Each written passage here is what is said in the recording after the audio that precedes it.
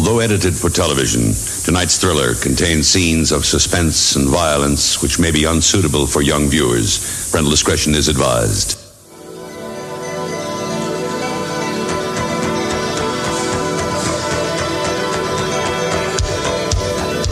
State-of-the-art Japanese animation.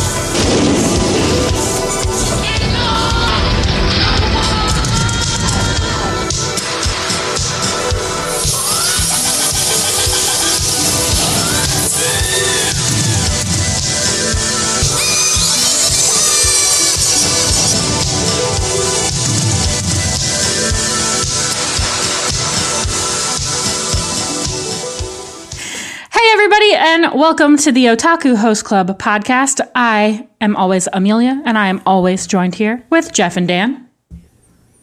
Hello. Hello.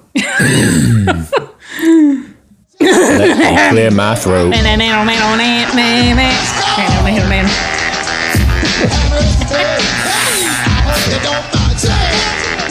What is up, guys? Our energy was so high and now it's low. What is happening? Well, I'm reflecting on whether I pay people enough compliments or not. You can catch that in our pre-show over in our Patreon, patreon.com/Otaku Host Club. And you can also get our Chainsaw Man episodes early if you want them early. Mm-hmm. Chainsaw has kicked off. Are we excited? I'm so excited. Yeah, I'm excited. I've been contemplating whether I'll have a watch party at my place, but I'm not sure if I have the time and energy to host it. / I don't know if there's enough collective interest in the people I'm with. Collective interest? The whole world's watching Chainsaw Man. Just kidding. Even NPR. Really? Yeah. Yeah, I saw an article posted by NPR. Dang. About Chainsaw Man. What do they say about Chainsaw Man? It was just like a general entry point for people who don't know what it is. Oh, okay. Cute. I don't know if the writer is a anime fan or weeb. Yeah, I'm not sure. But it popped up and I was like, damn, NPR's on it.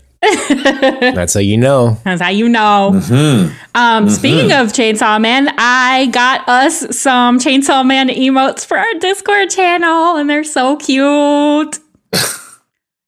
Okay, I'll have to. Well, I just used the Kaiji one. That's the only one you ever need. I'm glad I gave you the Kaiji one. I am too. I use it on just about every sentence I post. Yeah. I have I got us a bunch of Power ones and a bunch of Pochita ones and a Makima one. It's so cute. But does it have her Fudo penis? It doesn't. But it does have. That one's still coming. I think it's a Glock. I don't know guns, but I think it's a Glock. Okay. It sounds fun if you say it, Glock. I'll fucking beat you with my Glock.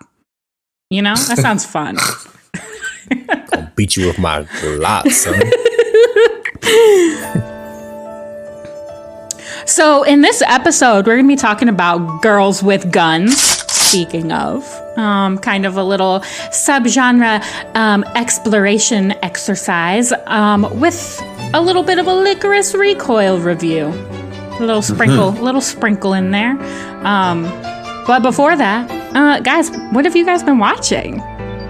Oh, here's something I forgot to mention in the pre-show. Oh. I went to the arcade with Keely last night. Which arcade? I saw Round One.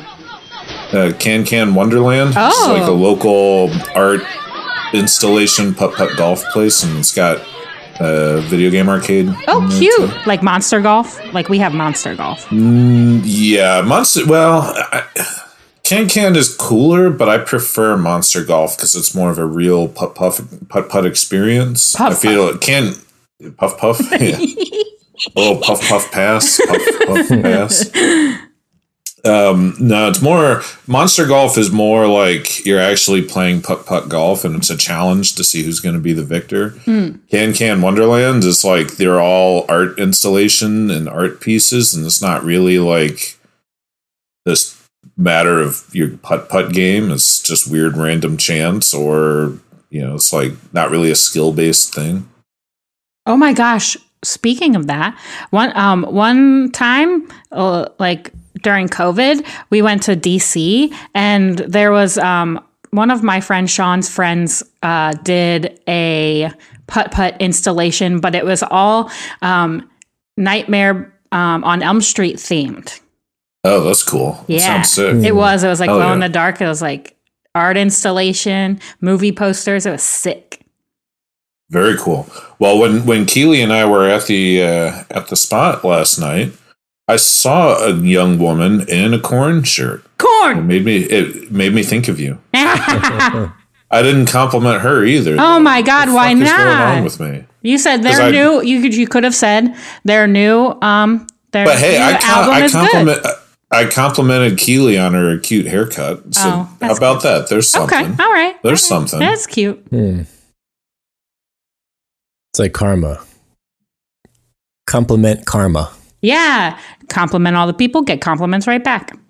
Mm-hmm. That's how I live my life. Yeah, I feel like Hannah was the only person that really doled out compliments to me all the time. I complimented her a lot too. I felt like we really, but not around her mom. No, it's a little bit different. I'm just busting your balls. Yeah, just busting different your balls. Context. Okay, anyway, what have I been watching? Yeah. I've slowly but surely been making my way through Galaxy Express 999 and Urusei Yatsura. So I am living in the past. I've got a lot of the past to go before I return to the present day. You haven't seen the first episode of the new what the fuck? Urusei Yatsura? Yes. I don't know why the name. No, and I was contemplating whether it's really worth my time to watch 200 episodes of the old one versus just watching the new one. There's watch the OVAs. I don't think it's worth it. Personally, because it's such an episodic show. Yeah. You could just kind of sprinkle it in here and there and kind of get the same impression, I think. You know what I mean? It's not like you're watching an epic Berserk show. That's Takahashi's work, right? Listen, is Urusei Yatsura Rumiko Takahashi work? Yeah. I don't know. Yeah, okay. Yeah, it is. Yeah, okay. I knew that. Yeah, well, that's all of her. that's all of her shows are kind of like that. Like Ranma. I don't feel like you need to watch every single episode of Ranma, but you can put it on just to get the vibe. Yeah, the first episode of the new Urusei Yatsura is basically a clone of the first episode of the original. Okay. It's almost down. Yeah, it's down to the minute details. It just looks pretty. It's a lot prettier and updated. Uh-huh. Is there CG in it that you could notice? Not really. Cool. I think the large ship in the first episode, Lum's ship, is probably CG, but doesn't look like it. That was one I didn't get a chance to watch this week. I was I was occupied.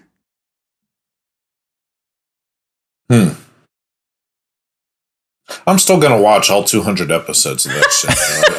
I feel like I'm already 10 episodes in. I'm already 10 in. No going back. I'm committed. I'm 5% of the way through. I know, it's because you just need to beef up your episode count. Your episode count. Are you enjoying Galaxy Express? Or does it sit in your, I've been kind of curious if this is the first show to have the sort of storytelling tempo that we also see in things like Mushishi and, oh God, how am I forgetting the name of this thing? Kino's Journey. Where you have a protagonist that just is kind of wandering and they encounter different locations, different individuals, and there's kind of an overarching story, but there's kind of not, and they just exist in this larger world and interact with it, and every little vignette is designed to make you go, huh, and kind of stroke your chin and strike the thinker's pose and be like, oh, really makes you think, huh? Yeah. Which is a kind of story and a kind of anime that I love. Mushishi is like my second favorite anime of all time. Kino's Journey ranks super, super high for me. Girls Last Tour, I think, hits this vibe too, and I fucking love it. Just bought it on Blu-ray at Otakon. So I wonder if that traces back to Galaxy Express 999, and I don't have any particular reason to think this. It just is the first, the oldest anime I have seen that hits that storytelling tempo. Mm-hmm. And maybe somebody more knowledgeable than me could chime in on the Discord and tell me if this is a correct interpretation or not. So don't go saying this as if it's fact. It's just my own little curiosity.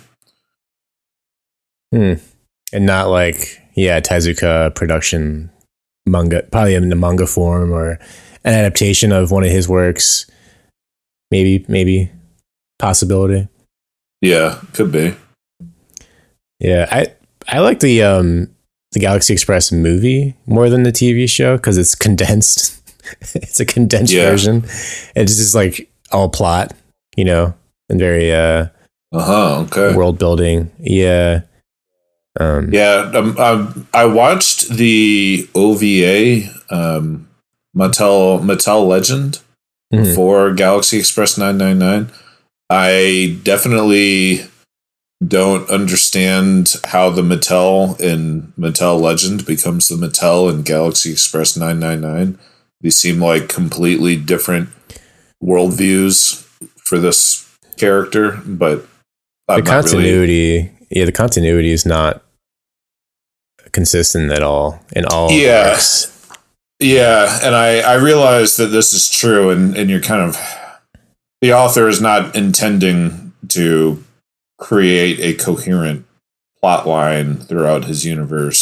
So I tell myself, it's okay if Mattel has suddenly changed her entire personality. It's not really about Mattel, the character. It's about how you feel when you watch these TV shows.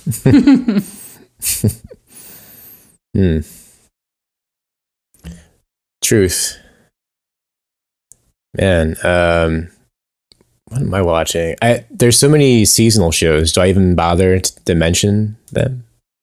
I was going to mention them, but I know we're going to do some seasonal stuff on our Patreon, so I feel like we should save it. Yeah. Outside of the seasonal stuff, I've been slowly working through. Well, I guess this is still a seasonal show. Fudo Pi or Fudo Pi. It's a Sentai based on the Sentai. I can't think of the name of the Sentai work. It's the Kamen Rider. Yeah, Kamen Rider. Interesting. Yeah, so spin off of that. And you know how fantastical and like just like over the top those types of things, those types of shows are. Super Sentai shows like Power Rangers. So I think it works as an anime quite well. One of these days I'll actually get into Kamen Rider at some point. I don't know when that will be. It's coming. Space Dandy is what I was thinking of. Oh. But I haven't watched an episode of Space Dandy in like weeks, so I don't know. I haven't been doing anything. I've been playing Genshin. Oh, you're getting ready for that Genshin Impact anime. Yeah. And I just got to world level 3 and adventure rank 36. And it's really hard. It's really hard now. And I don't like it. And I want to go back. Is it hard because your character isn't leveled up enough? Yeah, so like once you ascend your world level, the like base level of like monsters like HP is higher. So if you, so like on world level 2, they max out at like 46 And then when you get to world level 3, they are like 60. They're like baseline 60. And all of my characters, I just ascended. And so like I'm at 60. So like trying to fight monsters that are also the same level, it just takes forever. Where before I'd wipe them out in like 3 seconds. Yeah. And it's just hard. And, you know, I do not want to buy the things. I refuse to buy the things. I've bought stuff from Genshin like 3 times now, but I have refused to buy. Yeah, fair. Well, yeah, you just got to commit to the grind. Right? Can you play on your phone? And so does your data transfer from one platform to the other? Yeah, I think you can log in. It's like a login. So I think. What are you playing it? What are you playing it on if not your phone? My iPad. Okay. I sit on the couch. I'm a little iPad kid, and I just like sit on the couch and I play on my iPad Genshin, and then I watch anime on it too. Yeah, fair. Well, I'm a little iPad kid in a blank, wrapped up in a blankie, playing video games and watching anime. You know, in China, they restrict, not underage, but like basically kids, how much they can play. How much they can play?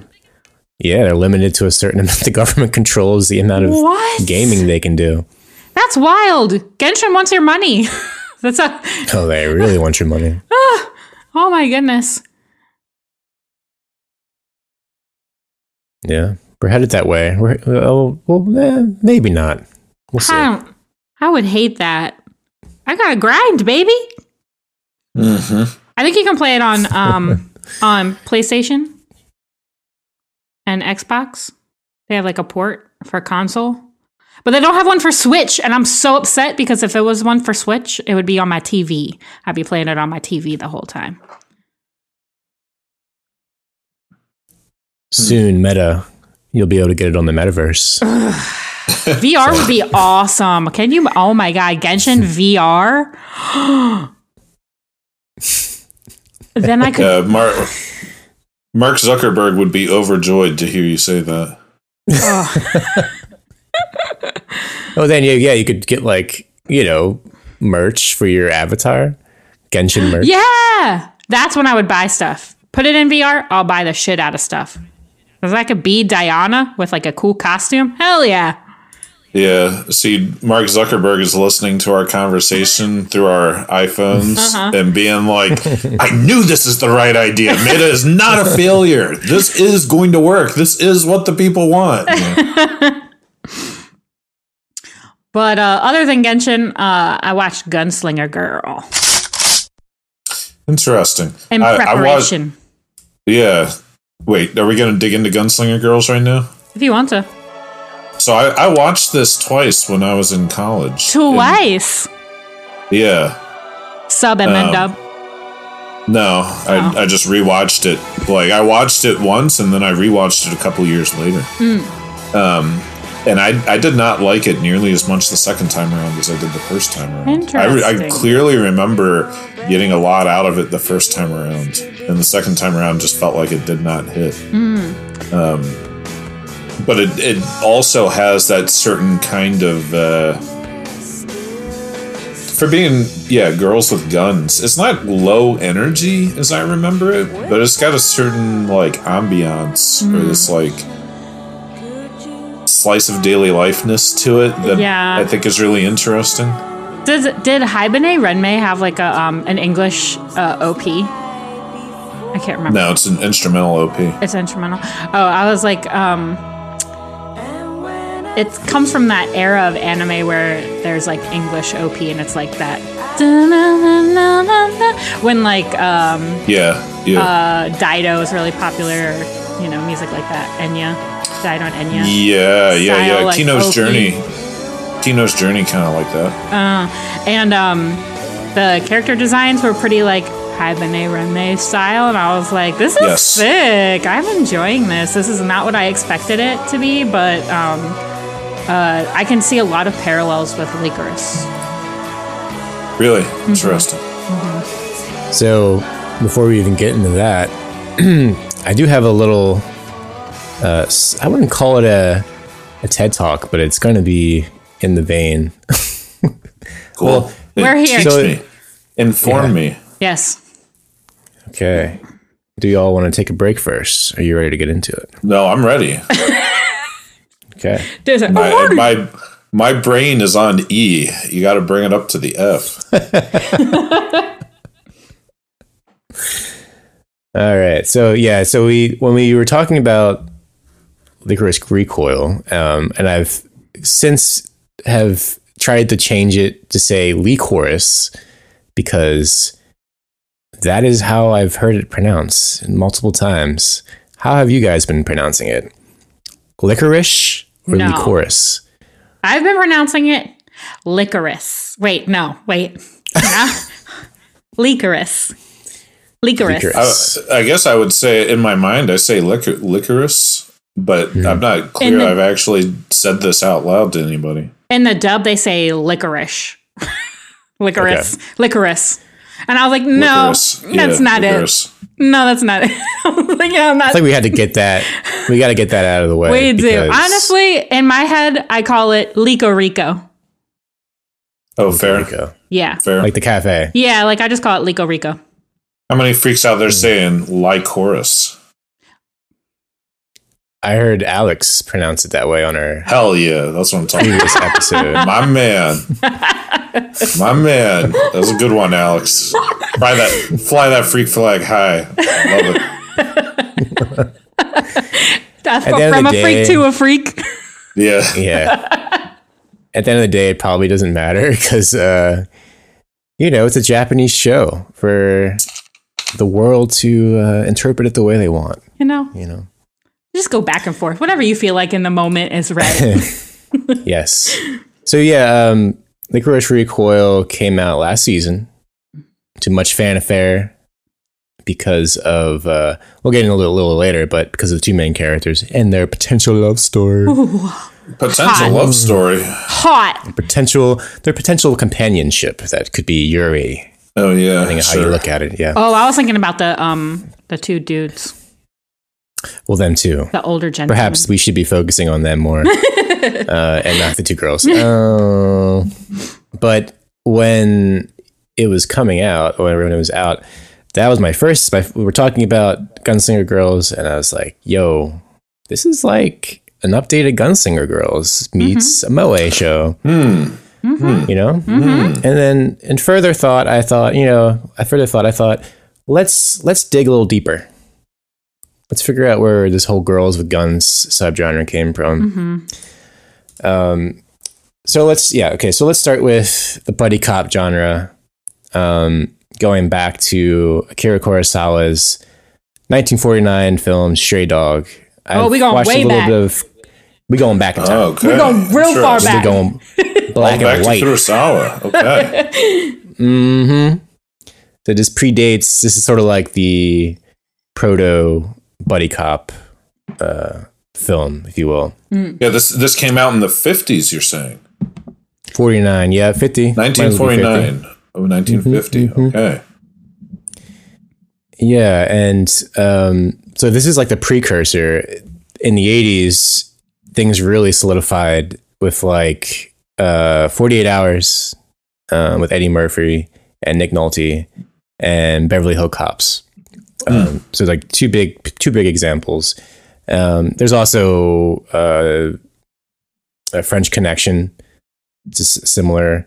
There's that what's that Clint Eastwood movie with the gun, Colt 45. Dirty Harry. I know what you're thinking, punk. You're thinking, did he fire 6 shots or only 5? Now, to tell you the truth, I forgot myself in all this excitement. But being this is a 44 Magnum, the most powerful handgun in the world, and will blow your head clean off, you've got to ask yourself a question. Do I feel lucky? Well, do you, punk? But yeah, like, Men in and these are a lot Black? of movies. I mean, yes, in the 90s for sure. I'm trying to bring it to my era. Trying to relate. Yeah, no. I mean, buddy cop is a huge genre in American film, you know, in Hollywood. I watched a lot of these movies growing up. And without anime, there was a period in my life where I was like on that movie buff sort of cinephile train. Because I had to fill my time with something other than anime. So I watched a lot of movies. But anyway, you know, film's all I was to say is the film is second to anime for me.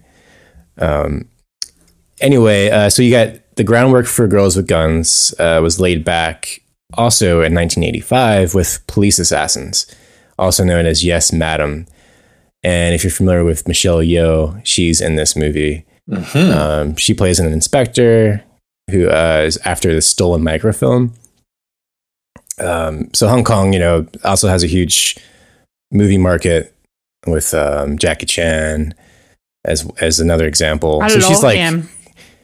Yeah, she's great. I love him. She's like the female counterpart of Jackie in a lot of ways. But yeah, so with little research, I found this American TV show called Cagney and Lacey that ran from 81 to 88.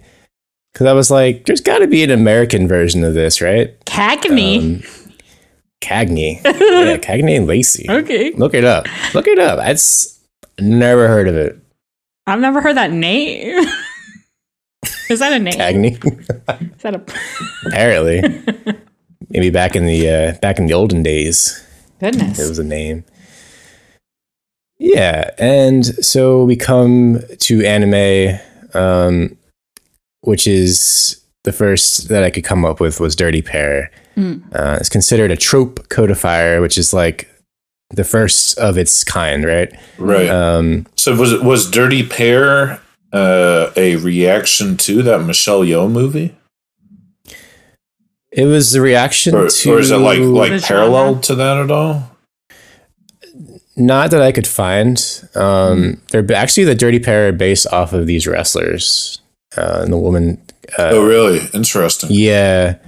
And I feel like some of that stuff kind of gets lost. You just think, okay, it's two girls with guns and yada, yada, yada. Like, who, you know, the what inspired is not so much important as to what it did after the fact. You know what I mean? Okay.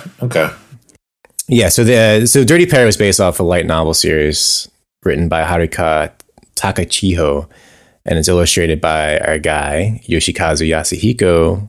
If you're familiar with Gundam, he is one of the original illustrators, character designers. He's the original Gundamer. Arguably better than Tomino in a lot of respects, I think, for his work. He doesn't get as much credit as Tomino does. So Kei and Yuri are the two members of Trouble Consultant Team 234, codenamed Lovely Angels. They are called this because they tend to leave a trail of destruction behind them. And I'm sure you can think of a number of shows like that. It's going back to, I was talking about Space Dandy, right? I think Space Dandy is paying homage to Dirty Pair in a lot of respects. They're not, they don't work for an organization, but they're, you know, it's like Bebop meets Dirty Pair. Yeah, they're definitely leaving a trail of destruction. Well, when I think of leaving a trail of destruction, what I think of is Vash the Stampede. Yeah, for sure. And that that trailer just came out. The newest. The E-Boy one. Yes, we discussed this in a little bit of detail on the Discord. If people want to get on the Discord and talk about it with us, yeah.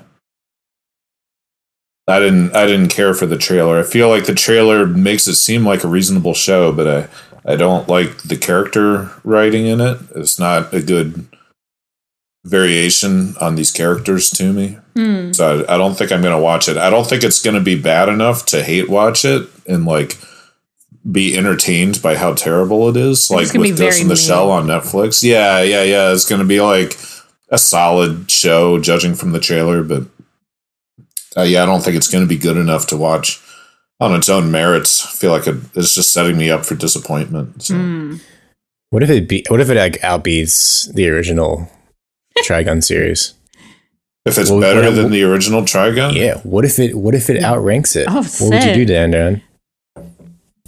Well, there's a difference between outranking. Well, you when you say outranks, that makes me think of Mal. Yeah. I don't pay attention to that stuff, so that doesn't mean much to me. But if it was actually better than the original, I would be flabbergasted. What if one of our guys, like Giga or Mr. Mother's Basement or Mr. Super Eye Patch Wolf, did a video on it and say, "Oh my God, this is better than the original"? Would you watch it? Yes, I would watch it if a famous YouTube commentator claimed it was better than the original. I would watch it to see if that's true or not. Oh, okay. But I'm not. Those trusting, are the terms and conditions. Okay. Yeah, I'm not trusting. I'm not trusting anybody from our Discord about this. If somebody on the Discord says it's better, I'm just gonna go, that's just your opinion, dude, and leave it at that. I need verified expert opinion. So back to Girls with Guns. I wanted to mention Shiro Masamune's work, like Ghost in the Shell, Appleseed, Dominion Tank. Mm-hmm.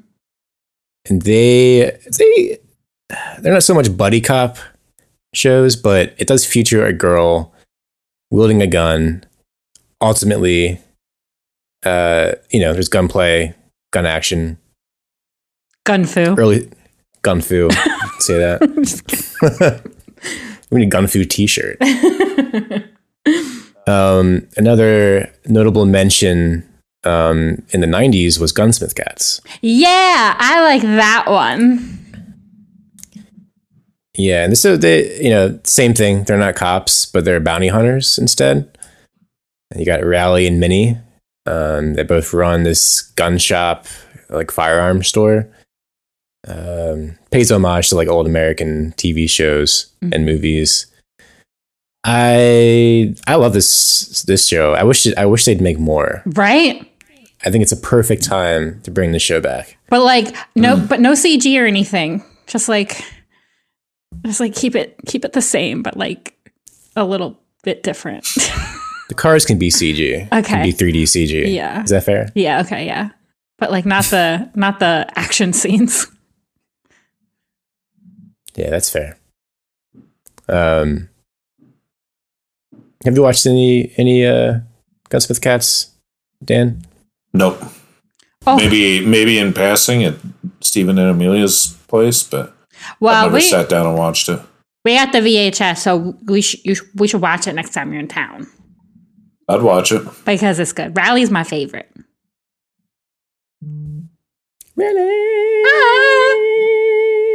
You know they're like 19. I know. That's crazy. I feel like though, okay, so we're talking about this genre, but like I feel like there's like two different kinds of girls that wield guns. There's like the like moe, like younger girls, and then there's like the older, mature ladies. Mm-hmm. Yeah. The mature ones. The femme fatale. Yeah. Great segue, because in 1990, we get La Femme Nikita. Oh, shit! Sensei loves that show so much. Oh. I used to watch the series as well. I remember the movie more, though, I think. But I get him confused as well. So it's an action thriller written by Luc Besson. He's also known for Fifth Element. Okay. Movies like that, yeah. Big French director. Film stars Anne Période. I'm not a French speaker, so I don't know if that's pronounced correctly. As a title character, a teen criminal who is convicted and sentenced to life imprisonment for murdering policemen during armed pharmacy robbery. The government handlers fake her death and recruit her as a professional assassin. After intense training, she starts a career as a killer, where it struggles to balance her work with her personal life. Sound familiar? Yeah. So she shows talent at this, and career progresses until a mission goes awry. were you gonna say? So I feel like the girls with guns genre, like the actual genre of anime and TV, the girls are assassins or like bounty hunters, like they're murdering people. Whereas like there are tons of shows that have girls that wield guns, like Angel Beats and Gun Gale Online Alternative, like stuff like that, where like the show's not revolved around like a organization that isn't government that's like trying to assassinate people, but like the girls with guns, like actual subgenre, that's like the main focus, is that they are like semi-government and very good at killing people secretively. Yeah, that's a good point to bring up. Sword Art Online, Gun Gale. Wait, is that what it's called? Yeah, the alternative one. Yeah, the pink suit girl. Yeah, I watched that one. It's good. It's all right. It's one of the stronger Sword Art Online ones. Mm-hmm. Second best one. Oh, cool. But yeah, so when we think of girls with guns, that one never crossed my mind, and I think it is as you say, that because the show features many girls with guns, but it's not necessarily like about the girls with guns. It's just the world that they live in involves many women that have guns. Mm-hmm.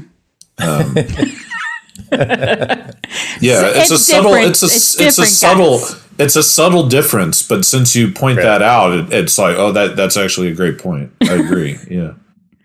But now, sorry, go ahead. Well, a lot of to your point, a lot of the shows could be, adjacent or whatever to this subgenre, but not defined as girls with guns because of the small, nuances within the genre. So I was prepared to come into this episode and say that Black Lagoon is the best girls with guns show, but now I'm wondering, because Black Lagoon doesn't have the kind of meta organization or like super organization that we're describing, does that still qualify it for being a girls with guns show? Yeah, I went on TV Tropes. I don't know if you're familiar with this, tvtropes.org. Yeah. And it's sort of like, okay, so yeah, they do like a good job of breaking down genres. And it does come up like, and I think because it like mixes A-Team and like, I don't know, sort of like 70s, 80s action movies. And the main character is not, would you say that the main character is the spotlight of the show? In Black Lagoon? Is it more like the group? Yeah. Is it more like I would say that it's about Rock and Revy. And the other members of the team are kind of shown in relation to Rock and Revy, which is, I actually think Black Lagoon is really great character writing, and I don't want to be dismissive of the other two team members who are totally fleshed out and great characters, and the team. Like there's a lot to be said about the team and the dynamics of the team, but ultimately, the last, half of the second season is just about Rock and Revy, and the other two members of the team aren't even there. So to me, it seems clear that this is a story of Rock and Revy, who are both on this team. So their teammates get a lot of screen time because they're all part of the same team. They do stuff together all the time, but it's about Rock and Revy as characters. From the outside looking in, because I've only seen a couple episodes of Black Lagoon, to me it seems like it's like Cowboy Bebop, just with less space. Yeah, I think that's an interesting comparison. I had never thought about it like that. I think that there is an element. Yeah, they have a kind of similar tonal quality to them at times. One, because they're both kind of slapstick goofy in certain ways and like cartoonishly goofy in certain ways at certain points, but they also have a similar sense of emotional maturity and emotional like jadedness, you know. I think a lot has been said about Cowboy Bebop being the show of people that can't let go of the past and they can't move forward in life, and they're just stuck in this weird emotional purgatory trying to navigate their adult lives, which is true. The characters of Black Lagoon do not have the same, they don't have the same emotional problems. They're not stuck in an emotional purgatory. They don't have a past that they can't let go of. I mean, they're actively trying to let go of the past and move forward. You know, a lot of this story is about Rock abandoning his prior life and embracing a new life and finding his role in a new, you know, in a new world, you know, finding a new lifestyle that allows him to self-actualize, to grow and mature.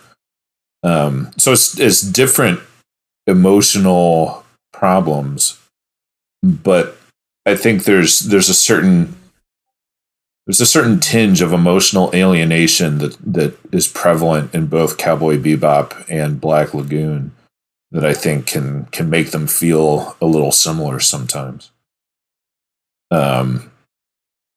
Yeah, but story-wise, it's totally different. Yeah, it's like, well, like plot how about wise, the amount of guns? Because I feel like they be shooting off guns in Cowboy Bebop, but also in Black Lagoon too. But like, it's not about the organization seeking out people to assassinate. It's more about like the group growing. Yeah, I think that part's true. But I think Cowboy Bebop is more like, I don't think of Cowboy Bebop as being a guns show. I mean, they do just as much martial arts as guns.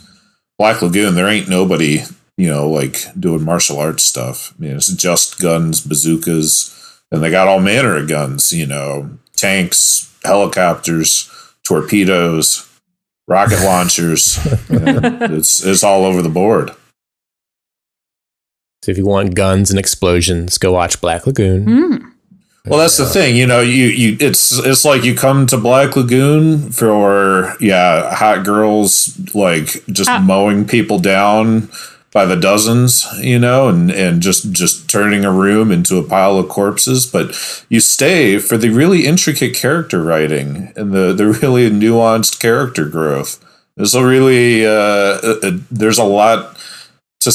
Black Lagoon has a lot to say about human nature and the way that we relate to each other and the way we build healthy relationships with each other. So this is really, that's what I think makes it the best Girls with Gun show, is that it's not just a great genre exercise Girls with Gun show. It is a very well-written story with great character writing.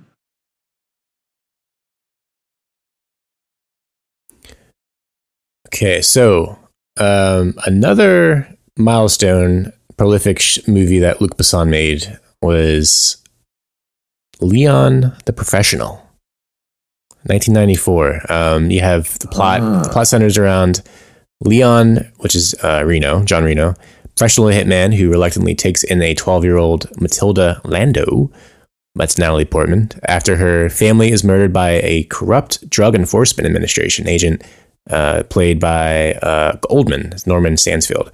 So Leon and Matilda form a unusual relationship as she becomes his protege and learns the hitman trade. And I think this is one of the most utilized in anime in terms of like anime copying Hollywood, right? Because you get shows, you get TV series and OVAs like Kite. Also, I don't know if you pronounce it Kite. I know, I was going to ask. Kite. I don't know. It's like Licorice Recoil. Oh, I like Kite. Kite sounds cooler instead of like, you see Kite? Yeah, Kite. Yeah. So that was a 98 OVA series.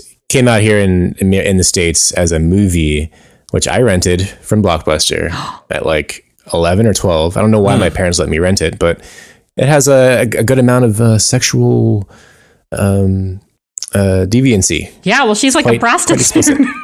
Not just sexuality, sexual deviancy. Damn, you deviant. My introductions to things are the worst. My introduction to the Kite series was the Samuel L. Jackson movie that we watched at Otakon that one year. And I was like, shit, I gotta go watch this. Whatever anime this is. I was like, fuck yes. Yeah, that was a wild. I want to say forgettable movie. I loved it, but I don't know. We'd have to like watch it again now with some fresh pair of eyes to see if it's actually, because I don't hear anyone talking about it. I know, just me when I'm like, hey, remember that one really awesome Otakon where we watched that Samuel L. Jackson movie? Yeah, because it was the premiere. Yeah, and it had been in production for a long time. Did it? Yeah, and before it came out. See, why doesn't Otakon do shit like this anymore? I love it. I loved it. That was one of the best Otakons. They've dropped their premiere game with movies and shows, TV movies, whatever. That made such an impact on me.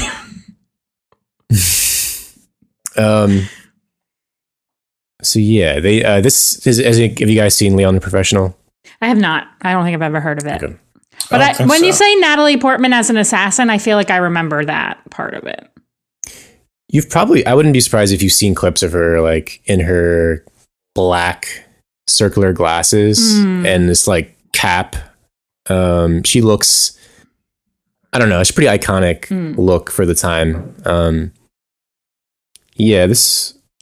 feel like this movie, I watched it, another movie I watched as growing up and then rewatched it in college and then like fell in love with it. But it's very much a fairy tale, if that makes sense. It's like grounded in reality, but it also feels a little implausible. Like you're going to teach this little kid to become an assassin, which makes for great fodder in anime series. But I think Kite really pays homage to this.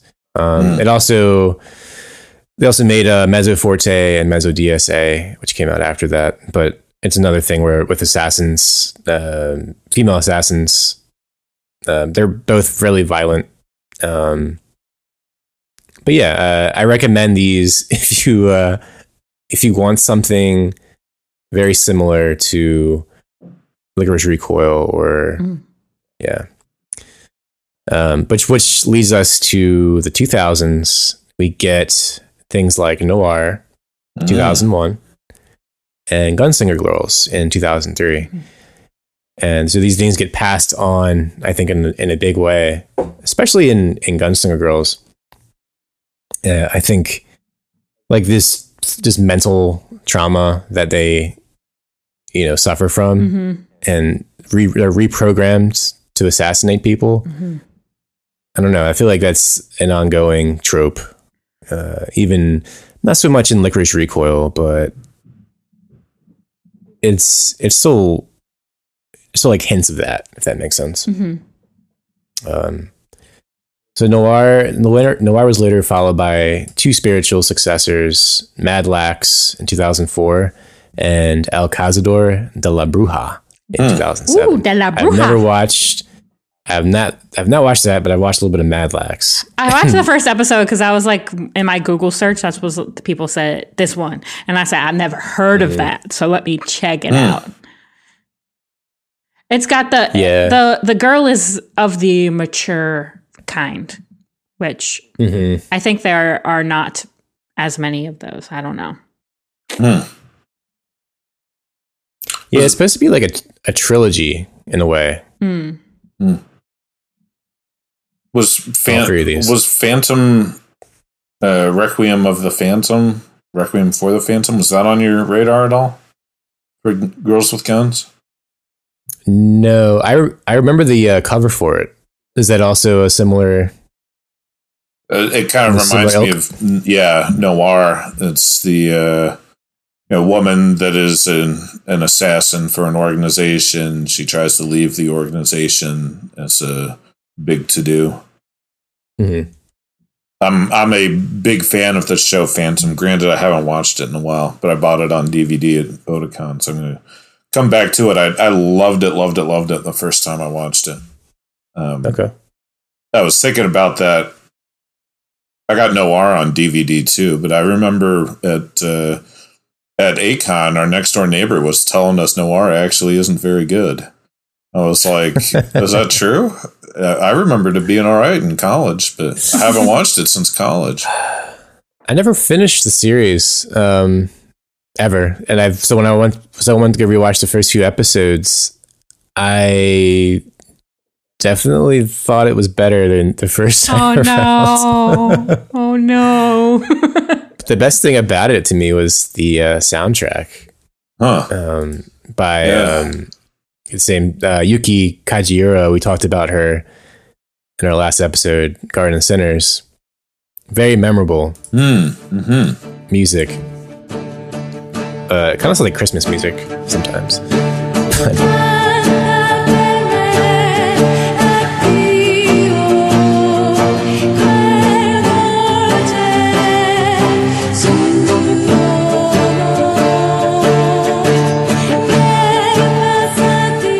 Yeah, I mean the only thing I remember about Noir is that the blonde woman is weaker than her friend, and at the end they go into the magic garden, and then they're all standing in the garden yelling at each other.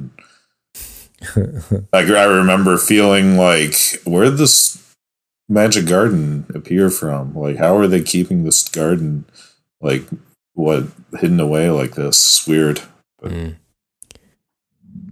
I got a sample of Noir on those new type DVDs. That the samplers. Yeah. But, back in those days, you had to, download the damn thing or spend $30 on one DVD with 3 episodes. So, couldn't afford it. And my broadband and my dial-up was not doing it. Wasn't doing it.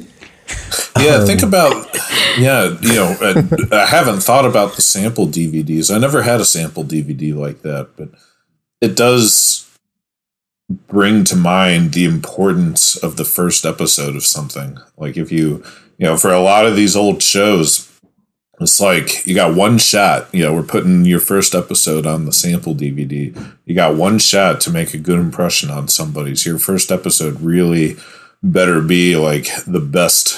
It's got to be a hook. You can't just have some. You can't just lay the groundwork for something. You got to get people right from the cuff. I think that's a little bit different in the world of streaming, where it's much more common to what's the word I'm looking for when you watch everything in a row.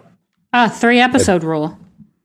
Binge, yeah, it's a lot more common to binge watch things. So if your first episode is, kind of a transitive piece, or like works better in context, it lays the groundwork, that's okay, because people probably going to watch 6 episodes in a row right now.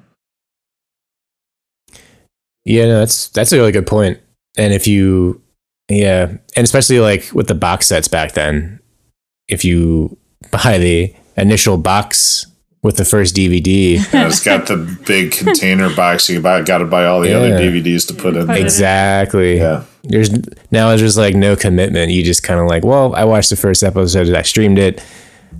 There's something else to jump to immediately after that. Yeah. Why did they think that was a good idea?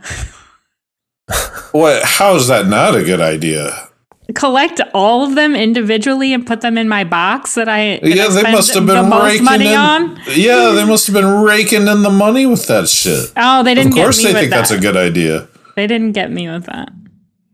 Well, they didn't exactly get me like that, but both my Ghost in the Shell DVD box sets are that way. I bought them. They were sold as like, this is the box set, but they are the individual DVDs in the individual cases collected in an oversized box, right? My Tenjin Toppa Gurren Lagann ones are like that too. It says Haibane Renmei. Right. I miss when they had the like the night. Now you buy the whole series and it's like 6 DVDs in one jewel case, and you flip through them and they're layered and stuff, which is fine. But I miss when it was like the nice big box, and it's like, damn man, this is cool. This is that real shit. It looks powerful. It creates an atmosphere. It's a statement, you know. Like you open up that Ghost in the Shell box, I'm like, oh shit, man. Like, now, if serious. We're talking VHS box set, I get that a lot more. Yeah, VHS box set too. Super we have the Kimagure Orange Road one, and it looks fucking nice on the shelf. It looks like that's expensive. Yeah, it almost suits it better because there's so much more space to fill up a graphic with. You know, it's like 4 VHS that make a complete image. And it's just like it's like getting the individual copies of Berserk and then the big boys. You know, the big boys they look nicer. They look like you know something about something. Yeah, it looks like you read. And you know, I buy plenty of these little, you know, the little like convenient box sets, you know, where it's just like 6 DVDs in one jewel case, and you flip through them and whatnot. And I get why, you know, I like that these are cheap and easy and convenient, and I get why this is what the market demands and why they're made. But I also wish that they would go back to, the big fancy boxes, the statements, you know. Some of these shows, like, I don't want to buy Berserk as a convenient, you know, $30 6 DVD thing in one jewel case. You know, Berserk deserves a statement, deserves them big boys. Give it a nice box set. Emphasis on box. Need a box. I feel like Japan is still much more of a media driven market. So I think I've seen some of the stuff they released for the Gundam franchise, and like they just got some really nice box sets. You know, this Evangelion box set I got last year, it's probably the nicest thing I've gotten, but that's like once in a blue moon that they come out with something like this. You know. So I kind of have a gap in between the early 2000s and currently now what's been out in anime. But Mother's Basement does a great video about John Wick and Kung Fu Licorice Recoil. Oh. And yes. I love John Wick. I love him so much. Somebody please get this man a gun. It's weird to think that it came out 2014. Like, I guess I didn't watch it until like 2018, maybe, or maybe even later than that because it was on streaming. I think I watched it during quarantine or like a little bit before. But oh my god, if there's one that comes out after this one, I'm watching it in the theaters.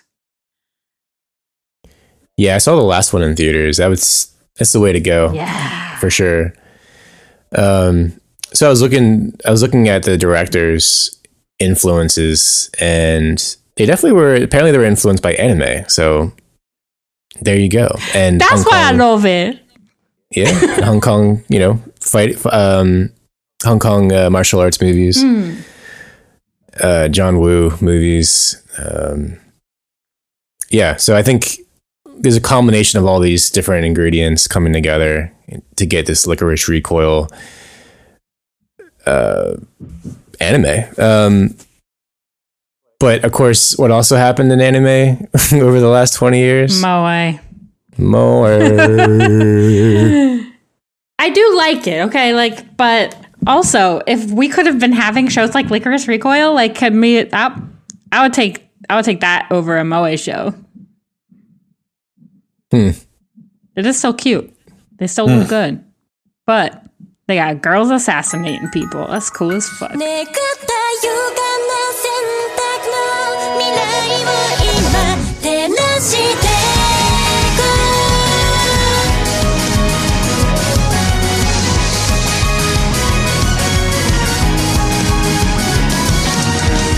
All right, Dan, start us off. What'd you think of Licorice Recoil? Yeah. I felt good meeting my girlfriend Chisato. Oh, she's your girlfriend? Yeah, disregarding the age difference, but she definitely struck me as... Yeah. She definitely struck me as someone, she struck me as someone that if I were to meet her in real life, I would want to date her. She's the coolest. Yeah, Isn't she's like she? the person that you want to spend your time around. This I don't think she's quite a manic pixie dream girl, as it were, but she's got that similar kind of vibe. It's just so. She's very ganky. Yeah. What's ganky? Oh my goodness. It's a character archetype. Oh, okay. She's just very happy all the time, like brightens the scene. Mm-hmm. She's usually you don't energetic. usually see her like crying or anything. She's usually like there to like pump the mood and be energetic. Yeah, isn't that just the kind of person that you want to be around? It is for me, because I feel like I'm lacking in energy and I'm too like too literal all the time. I need these bright sunflower people to live in my life. But yeah, I enjoyed watching Chisato do her thing. Was it on your radar at all? No. Okay. It never like popped up in any video or anything. Like you weren't like, what's this weird licorice thing? On something? No. Interesting. Fascinating. Because it was like the biggest thing last season. Yeah. So my experience on my radar at all. So my experience with Licorice Recoil is I had no idea that this was even coming out. Like in seasonal videos, like people will talk about it, but like I kind of just like blew past it a little until a couple people in our Discord were like, oh, did you see the new episode of Licorice Recoil? Like, it's really cool. It's like one of my tops of the season so far. So I had to check it out. And I was like, damn, this show is so cool. Like the first episode is a great setup for the series. And I love a great first episode. Those are the ones that like hook me, draw me into the world and the characters. And I felt like Licorice's first episode was really good. And then I went and like checked out what it was about, like on Mal, and I'm just like, an original? What? This is why there wasn't any hype. But since that first episode aired, I feel like there has been so much hype for the show. And I feel like it's very deserving of that.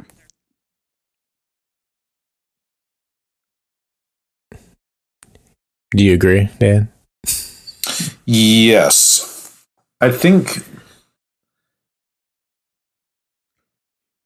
I did enjoy it the whole way through. And it was fun, but it was really stupid. It was like it was abnormally stupid. What? It was preposterously stupid, but it didn't fully embrace its own stupidity. And so that there were things about it that I think could have been better if they leaned more into the stupidity and the absurdity of it. And I'm thinking of like, Tenjin Toppaguren Lagann also is like arguably kind of stupid and preposterous, although I actually don't think it is. But I think one could argue that it is. But it really leans into this. It's very self-aware. And Licorice Recoil did not strike me as having the kind of self-awareness that I would look for in a show that is just that stupid. Like FLCL, like where it's it's not logical in many ways. It's like, let's just be as over top as possible. Yeah, Furikuri. But they're aware of this. Yeah, Furikuri also is very self-aware, and that does a lot to make it as great as it is. I think that self-awareness, that kind of self-awareness, is important when you're making really stupid art in general. You know, I mean, I look for that as well in bands that are, you know, like really stupid. You know, if you like, there's a world of difference between doing something shitty and knowing that it's shitty versus doing something shitty and thinking that for some reason this is actually quite good. You know, and Licorice Recoil strikes me as the kind of show that would say, oh, of course, this is a totally reasonable narrative. And, you know, everything, all the events are just, yeah, definitely. It makes sense, doesn't it? And I'm sitting there like, no, that don't make no sense at all. Like, this is so dumb. It is completely unrealistic. Oh. And but I say this not just in the sense of like, yes, it is unrealistic that there's an army of little girls running around assassinating people on the street. You know, like that's literally the entire genre. That's the entire genre. Yeah, I realize that that's unrealistic, but I'm thinking of like when they plant the guns, when our guy plants the guns all across Tokyo. And everyone's like, oh no, the people have access to guns. And I'm like, welcome to America, man. Like, welcome to lots of the world. Like, I guess that's shocking for the Japanese, but what? It's supposed to be a utopia. It's not supposed to be Japan and the world as we know it. It's supposed to be a utopic version of those things. And that's why it's so crazy that the guns are there. Yeah, but I'm just not seeing the logical connection to the... Yeah, I realize that this is the exact opposite of my politics, but in this context, I'm not seeing the logical connection between the proliferation of guns and this, like, you know, the society derailing and mass violence in the way that the show describes. And I feel awkward saying that because I really hate guns and I argue a lot, you know, for gun control politically, you know, and but simultaneous to that, like just handing a gun to somebody on the street does not mean they're going to automatically start shooting other people. And that's even what happens in the show. Like a guy takes out a gun. And then before you know it, they point out, they unearth they bring the existence of the licorice into public spotlight. They make everyone aware, and then random guy pulls out a gun and points it at the licorice. Like, why would you fucking do that? You know, like your automatic instinct upon learning about the existence of the licorice is to point a gun at them. Like, why wouldn't you just run the fuck away? You know, like, you really think you're going to win it? But that's why he would point a gun at them.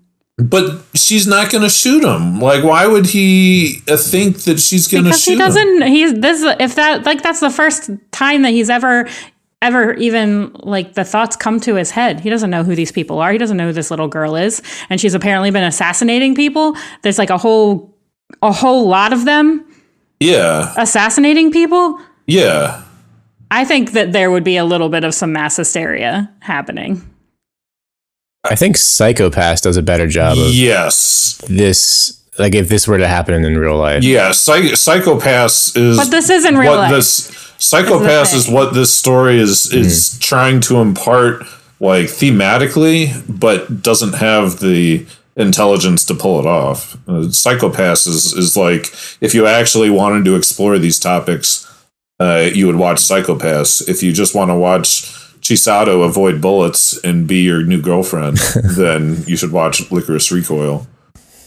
So it's like trying to strike the balance between these two things, right? Ultimately, like, you got the moe and like the sort of like political intrigue, the organization, DA organization. It's kind of like what's like John Wick's organization, underground organization. Also, it's mind-blowing that there's a male version of the licorice that they just don't interact with. That I mean, it just doesn't make sense to me that it's like, oh, it's like the Girl Scouts and the Boy Scouts. It's like, well, there's, if you're a girl, you become a licorice. If you're a boy, you become a whatever it is. And like, what, you never collaborate, never interact with each other. You like never, it just doesn't, it seems really fucking weird to me. Like, I would expect these organizations to work in concert with each other, or even not differentiate themselves based on the sexes.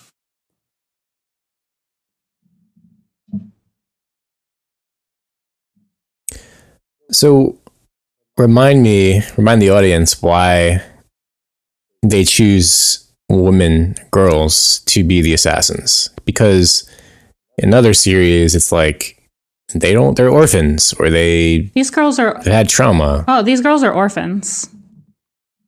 All of them, right? Yeah, everyone's an orphan. Yeah. Okay. Well, they say it's the urban camouflage, that there's nothing more inconspicuous than, high school girls running around. But they don't just choose girls. They got boys that do this too. So it's really just that there's nothing more inconspicuous than high schoolers. Which I don't know the last time you've ever noticed a group of high schoolers being obnoxious, but it is very conspicuous. I would argue that high schoolers are conspicuous. I don't know if obnoxious was the word. I don't think they were obnoxiously assassinating people. No, I think they were obnoxiously like hanging out in their cafe. No, I agree that these characters are not obnoxious, but I also feel like if I walk into a public space and I see a gaggle of high schoolers, and I guess it's true, they're not hanging out in a group either. There's only ever two of them at a time, which is, much more inconspicuous. But if I see a big group of high schoolers, I'm for better or for worse, I'm not judging them, but I'm projecting my anticipations on them, my expectations on them. I'm like, oh, great. There's a bunch of high schoolers, they're going to be fucking obnoxious. They're going to be loud and unruly and stupid and shitty and whatever. And then, bam, bam, bam. Yeah. And I mean, they should be, because it comes with the territory of being in high school. But it's like, I don't want to be surrounded by high schoolers. If I go to the movies and I see a bunch of high schoolers in the movie, I'm like, well, who knows how much of a commotion they're going to cause. Have you been around Japanese high schoolers, though? That's the question. Yeah, I guess not. All right. I've been around Baltimorean high schoolers, and fuck them. And I would not ever.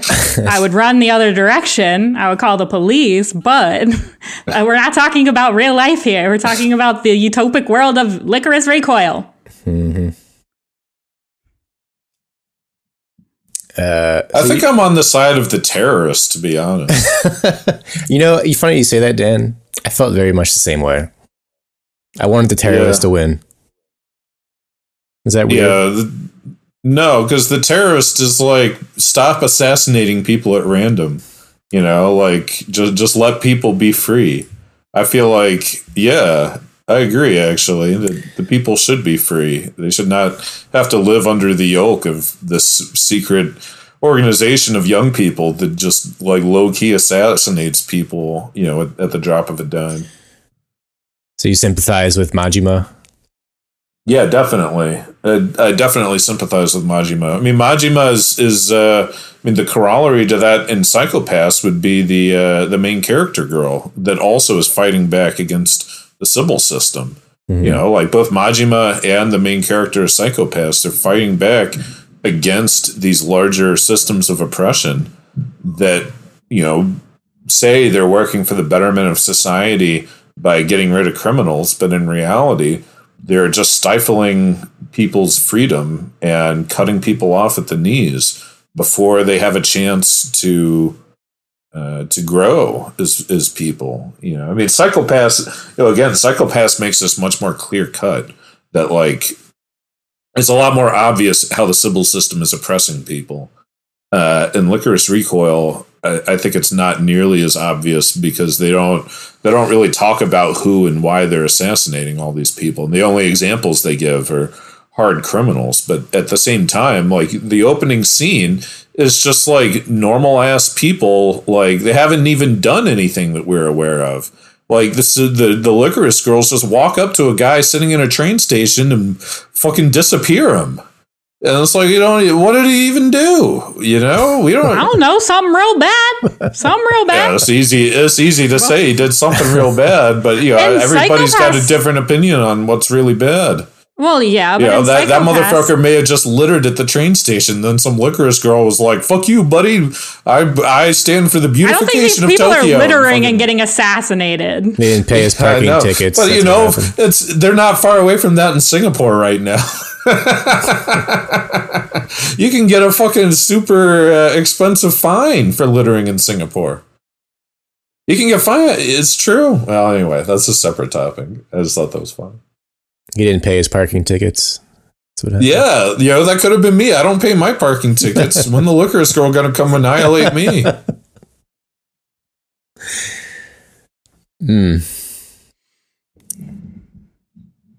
So Hideo Kojima got the cosign. The show got the cosign by legendary Kojima Metal. I can't even say the damn name of the game.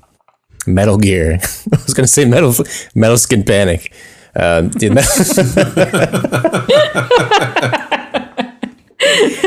damn it.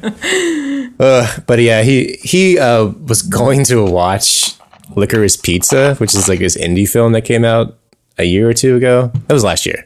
And he stumbled upon this anime instead. A huge misstep. So yeah, there's pictures of him with the Licorice Recoil shirt on, and he's like, yeah, this is great. So, Dan, if Mr. Kojima is a fan. Oh, yeah. Who am I to argue? Who are you to argue with Mr. Kojima?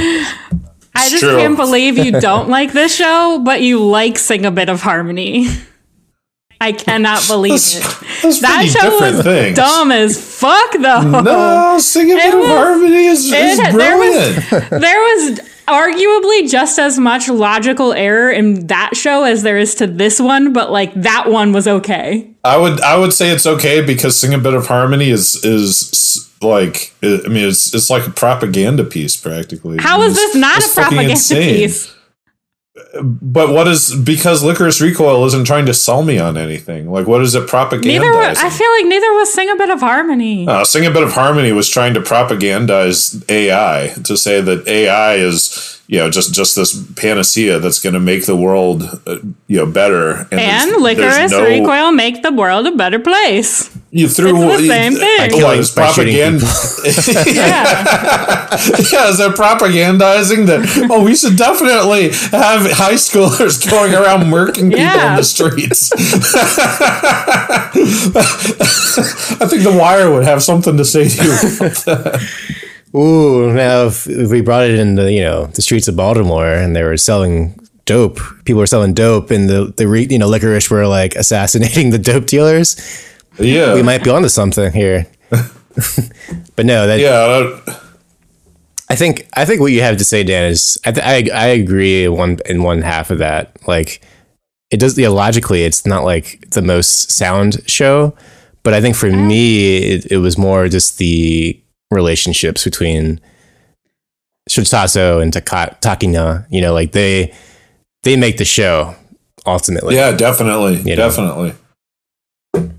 And just like the slice of life, go into the aquarium and like hanging out at the cafe and making poopy looking desserts. I know, dude. I want to date Chisato and do that stuff with her. So Takina is the fill-in, like that's the otaku fill-in. The insert character. I don't. I didn't feel Kurumi. Okay. Kurumi, yeah.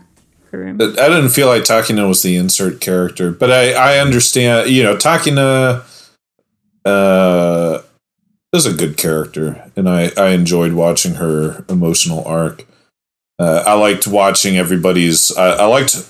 Particularly liked Takina and Chisato fighting the two other DA girls that they had beef with.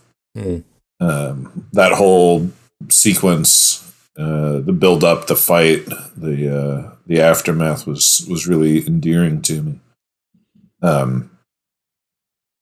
But I wouldn't want to date Takina.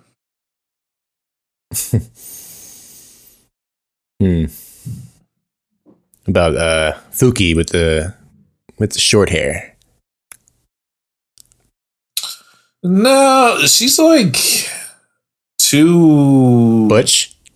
No, that's not the issue. Her and Takina are kind of the same character, though. No, Fuki, I don't. Well, no, I don't think so, because Fuki is so by the book. You know, she's so like caught up in rules, and she's a fucking square. Which is so is Takina. Yeah, she only has that one misstep. Yeah, and that's because she thought that Fuki wasn't making a decision. You're talking about in the beginning when she mows everybody down. Yeah, but she grows. I mean, Takina grows as a character. By the end, she starts doing things more independently and being a little bit more thinking for herself. Yeah. And I understand Fuki's anger, you know, Fuki's displeasure with Takina's decisions. And I don't even think that I don't think Fuki's wrong. But I would struggle to date somebody that's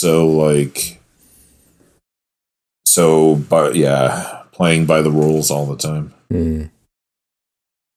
I don't really mean to view every character in this show as whether or not you are. Them. Yeah, I was not thinking. I was only thinking about Chisato in that context as I was watching the show. I wasn't thinking about the other characters. I feel like we just stumbled into this line of analysis, for better or for worse. How did you feel about Mika's relationship with Yoshimatsu, Shinji Yoshimatsu? Yeah, I thought that was really artfully done. They're dating. Mm-hmm. For sure. Yeah. Like hard behind the scenes. Yeah. Like Yoshi that bottom. Yeah, I also really loved how what was the black guy's name? Mika? Mm-hmm. I really loved how Mika didn't actually have a limp. He was just play acting the limp. Mm-hmm. That made me feel like, dude, I should start play acting a limp. It's like you go around in a wheelchair for a few years just to stand up and run out of nowhere. You know? It's like, damn, that's strategy, man. That's commitment. Yeah, I remember, reading Reddit and people theorizing their relationship and whether or not it was like explicit. We're going to be. Oh, remember? It's explicit. Yeah, I thought it was pretty explicit, or like clearly defined. I mean, if they're both in a hotel room in their, shower gear, makes me feel like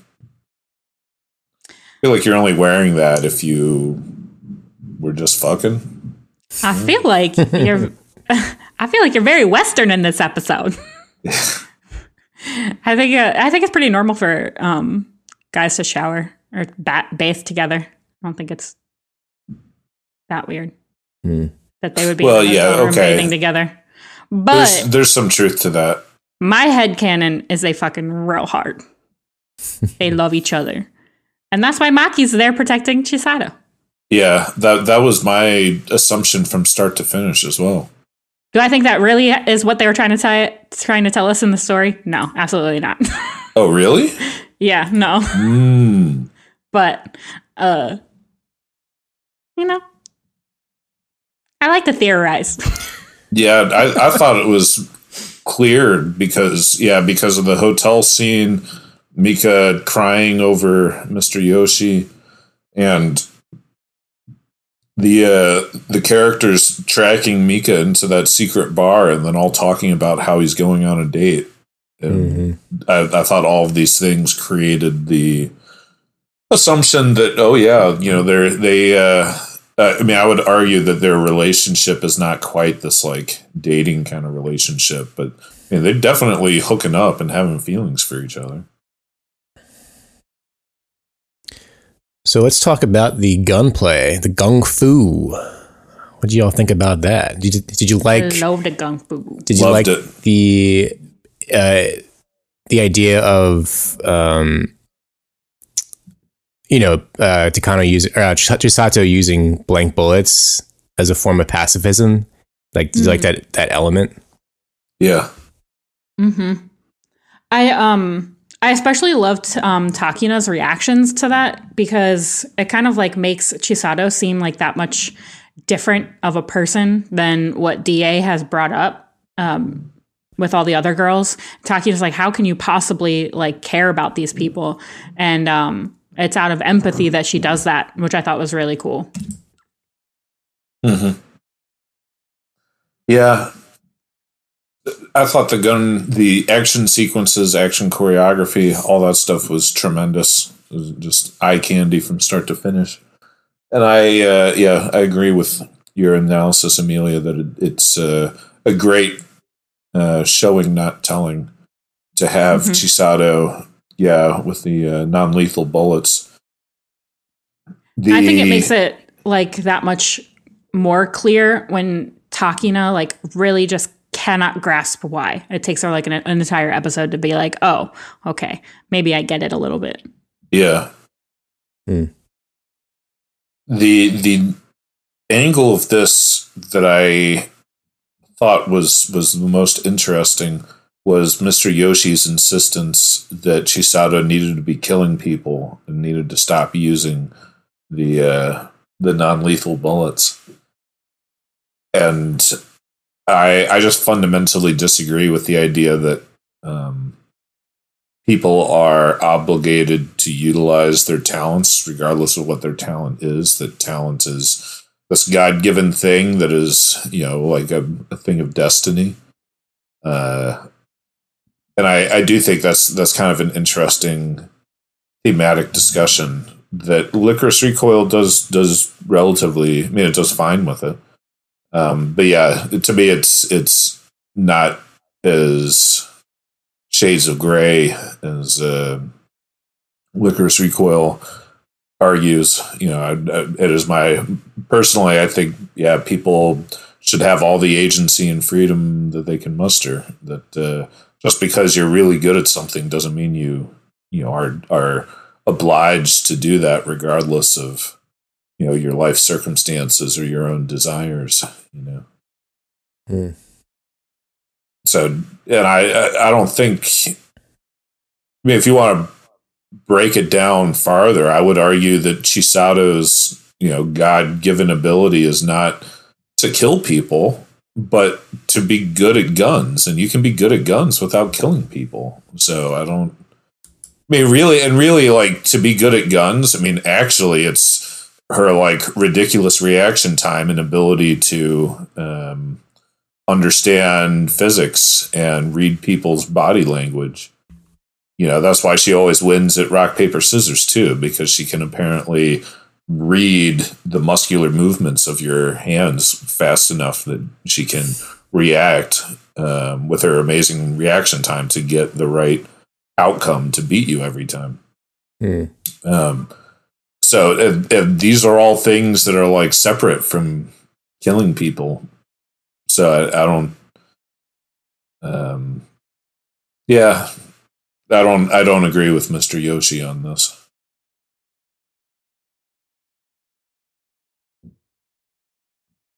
But he gave her the heart, and that's what he wants her to do. So that's what she's got to do. So. Yeah. Yeah, that science fiction element, like if you can call it that, was kind of like the part that made Chisato sort of value life more, perhaps. Like she knew that she was running on on a clock, right? Time was ticking out, was clocking out, and so what was her last goal in life? Ultimately, to be friends, is that be friends with Takina, to leave a lasting impression in like a legacy, Yeah, Chisato would say that she is here to help people, and Takina, probably her greatest achievement in helping people by being this transformative character in this woman's life.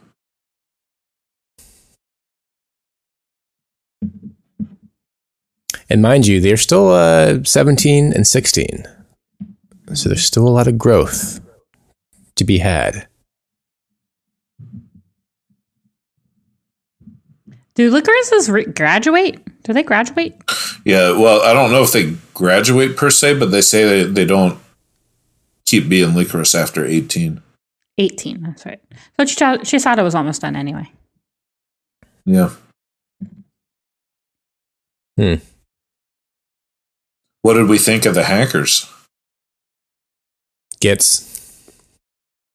I'm just joking.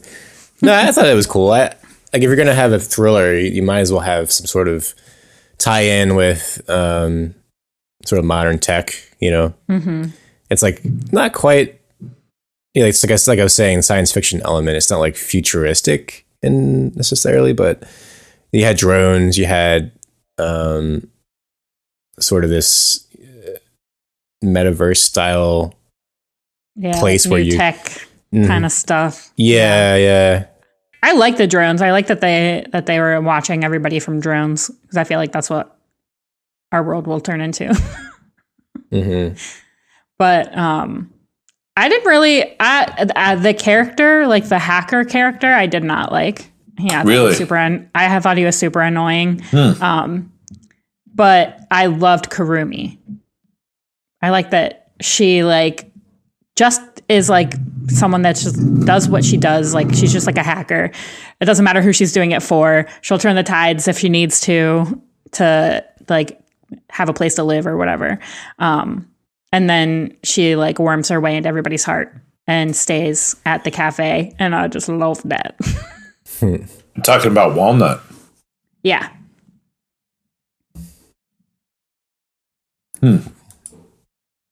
Walnut? What was that?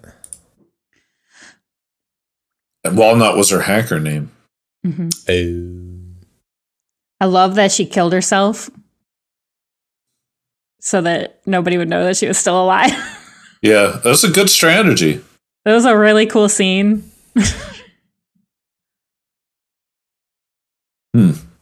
And that scene probably was also the scene where I feel like Takina like realized like the scope of like what she does and what they do as Licorice on a daily basis. She seemed a little ruffled after that moment.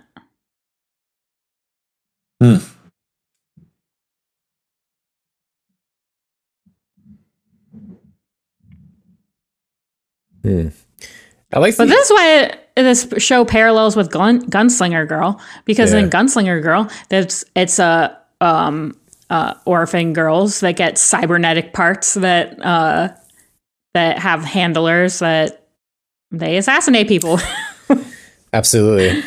Yeah, and I guess that's the closest parallel is that this show, particularly Gunslinger Girls, and I think the biggest difference is the tonality of the show, and just the fact. Well, I guess you could argue like there's moe characters in Gunslinger Girls, but they're not necessarily doing anything cute. They're just kind of existing and robotic. They don't have agency necessarily that I remember. Like they play instruments, which is kind of cool. But it's kind of neat that they so they carry their instruments around and then conceal their weapons in those cases. Very much like the backpacks in Licorice Recoil. Kite's the same way.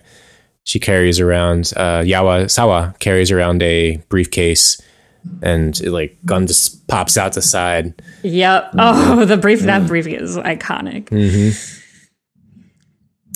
Yeah. Well, I think like you were definitely right in tone. Like Gunslinger Girl takes a way more serious tone to plot and story, where Licorice Recoil is kind of like a fun, like slice of life, happy-go-lucky kind of situation. Mm-hmm. It makes this type of show digestible for a larger audience. I fear that maybe for good that there might be like a cute girls shooting cute things kind of genre, or like like we'll be clones of this show. Cute girls shooting cute things. A hunting anime. But I imagine there's so much they could do with this if they wanted to make a second season or a movie, if they wanted to. But yeah, like what else? I guess if the organization still exists, DA still exists. Yeah, why not? Yeah, have them fight with the boys. No. Girls versus boys. Yeah. Swimsuit edition. Also, I thought it was kind of interesting that Majima, I maybe this is not accurate, but at the end, I felt like his character design was kind of reminiscent of the main bad guy in Demon Slayer. Did you guys get that sense too, or is that just me? Oh, the brother with the arms from the newest season. In Demon Slayer, no, I'm talking about the big honcho, the boss of the demons, Demon Slayer. That guy that looks like Michael Jackson. Muzan? You thought Majima looks like Muzan because of the hat. Maybe I'm wrong. But That's fair. I might be wrong. He had green hair. Yeah, but the hat. That was like ruffly, like the brother. It was the hat. I'm wrong. That's okay. I think, the twins, and I think that the brother, the twins, I could see that, but not so much. That's okay. I'm wrong. That's all right. Muzan has like presence. He looks like Michael Jackson. Majima kind of look like Michael Jackson. Yeah, but he had but like Muzan has a presence. Like fucking nobody want to be around that person when he's on screen. Or like Majima, I feel like everyone's like, who the fuck is this guy? Okay. Yeah, I would hang out with Majima.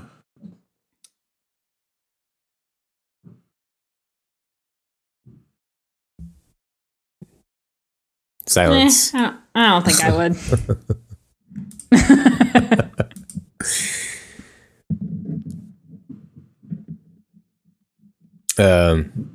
So what else do we want to bring up in this show? I feel like there's not a lot to talk about, but there is. It's all in like the nuances and like their character actions throughout the show. So I guess we could wrap it up. Any final thoughts on this show specifically?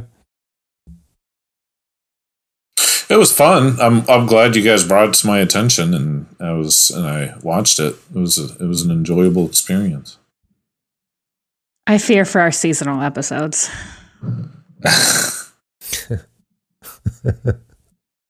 Why? Because this is one of the shows this season that was exceptional. Like, oh jeez. It's an original. Like, there's no manga the show is going off of. Yeah. Like, and it was the pacing, the story, all the way through was top notch. Like, I don't know. That's true. It did not suffer from any pacing issues. Mm-mm. Mm-hmm. The animation didn't suffer. It was consistent. This is true too. Yeah. Yeah, that's true. It's a good show.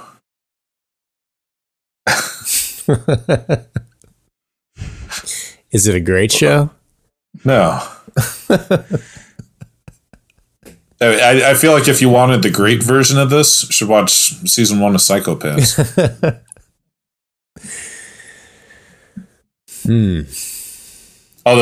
it's not Psycho-Pass ain't a Girls with Guns show, I guess. So. Where does this fall in the Guns with Girls hierarchy? Is this like the best of the subgenre? No, but I do feel like this is where, like, this is a stepping off point for the subgenre. Like, if a Licorice Recoil takes off, like, there and sets an example, like, going forward, like, this is really accessible. It's cute girls, you know, like, it's not as super dark in tone, but there are still parts that are bloody and gory, and kind of fulfill that that more darker side of being a literal assassin. So I think, like, moving forward, yeah, like, the shows could, like, set a tone. Yeah. I think it's the best. Gunsmith Cats is like, it's like up there. Kite is like up there. Like, yeah. I didn't think this was the best of anything, but certainly if you're a fan of Girls with Guns, this is a must see for sure.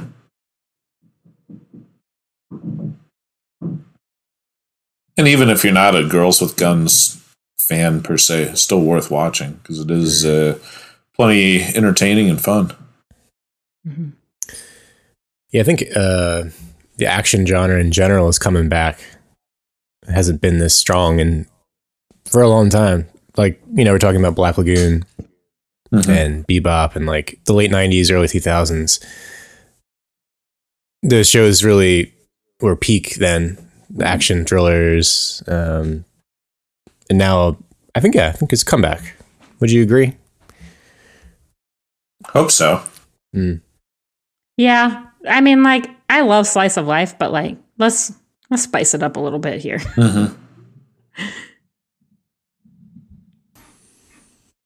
Yeah, when Vinland Saga season 2 comes out, that's when I'm getting all seasonal up in this shit. Oh my god. I did watch the Northman the other night. Yeah. So is that just a ripoff of Vinland Saga? Well, I think it might be the other way around. And only because the Northman is based off of both Hamlet and Amlet. So like Amlet's more of a traditional Norse story. It's based off another story that I can't remember what it's called. So I think it's not so much. I think Vinland Saga is sort of paying homage to those stories as well. You know what I mean? It's all about revenge, like the story of revenge, ultimately. But I think they're more of a companion piece. Like let's get excited for Vinland Saga 2, season 2. Oh yeah, okay. It's also like bloody. It's so bloody and gory. I love it. Yeah. You know, I got yelled at in elementary school because we were learning about the Civil War, and I was super excited. And I was excited. I was like, yeah, we're learning about the Civil War. Yeah. The teacher was like, Amelia, go to the principal. Damn. Absolutely Really? not. Yeah. Wow. I wanted to know about the blood and the guts and the gore. She didn't like that. Yeah, she was knocking you down for having a healthy interest in history. Right? That's why I don't like history. Why I don't read books. Because of her? You blaming all that on her? Find her and email her and tell her this? Gotcha.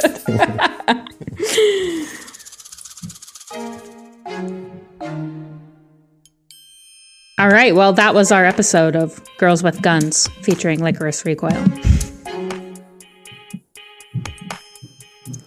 Yeah, try not to get murked in the streets the next time you see a high schooler out and about. Oh my god. Yeah.